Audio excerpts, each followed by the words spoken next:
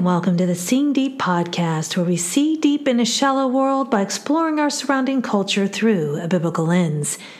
This month we are talking about tidying up our glorious messes, specifically how to deal with our messy, imperfect lives. Last week we looked at how liberating it can be to admit our weaknesses. Today we're talking about ceasing striving. The scripture for this episode is taken from Psalm 46 verse 10. Stop striving and know that I am God. I will be exalted among the nations. I will be exalted on the earth. Some translations render this, be still and know that I am God. As we seek to cease striving, specifically as it relates to cleaning up our messy selves, the first thing I think of is stop striving to look good. That's number one. We can try to make ourselves look good, can't we? Cover up the blemishes with makeup, hide the wrinkles, tuck the fat. Why? If anyone found out that we are not all that, they might what? They might condemn us or recognize that we are a bit messier than the polished persona they thought we were. If you have ever seen a movie star without makeup, you know what I'm talking about. Perhaps in our own hearts, we have judged that they are not all that without the makeup. So what? Our appearance does not define our worth. Makeup isn't all bad, though. I wear a little myself, but in all honesty, it can be a covering to hide our imperfections or our perceived imperfections from others. Why not be okay with our flaws, perceived flaws? Sometimes it is because we worry so much about other people's perception and acceptance of us. But in Psalm 46, we learn a lesson about how God's presence can help us to stop striving. Written during a time of war and stress, the psalmist's life was messy for sure, but he knew where to hide. And it was not by making himself look better or by trying to be tough. It was by admitting his need and pausing long enough to let God be his strength.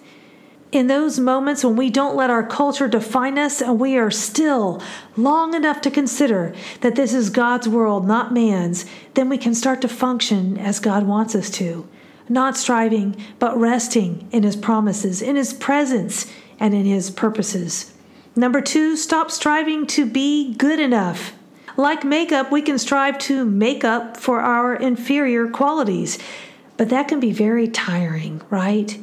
We want to be strong enough, but Christ is our strength. Philippians 4:13 says, "For I can do everything through Christ who gives me strength." It didn't say I can do some things. It said everything that we encounter in this life.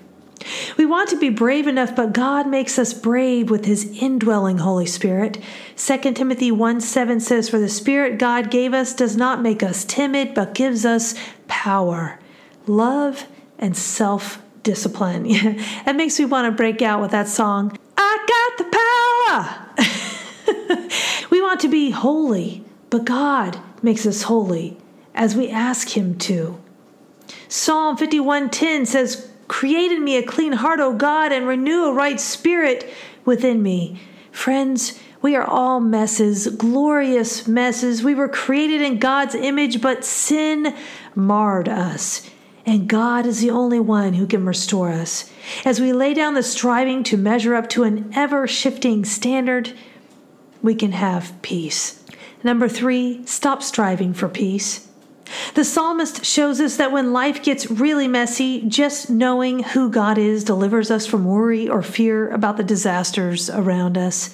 Psalm 46 verses 1-3 and 4-7 says, "God is our refuge and strength, a very ready help in trouble. Therefore we will not fear, though the earth shakes and the mountains slip into the heart of the sea, though its waters roar and foam, though the mountains quake at its swelling pride. God is in the midst of her, she will not be moved. God will help her when morning dawns. The nations made an uproar, the kingdoms tottered. He raised his voice, the earth quaked. The Lord of armies is with us. The God of Jacob is our stronghold." Friends, life is messy. I wish it were not so. I hate wars and conflict and troubles and messes. And yet, if life were perfect, perhaps I would not have run to my God as my refuge. Perhaps you would not have either. As we continue on this journey this month, tune in next week as I interview Carla Gasser, the author of The Beauty of an Uncluttered Soul. You've been listening to the Seeing Deep podcast, where we dive into the Word of God for the answers to life's problems.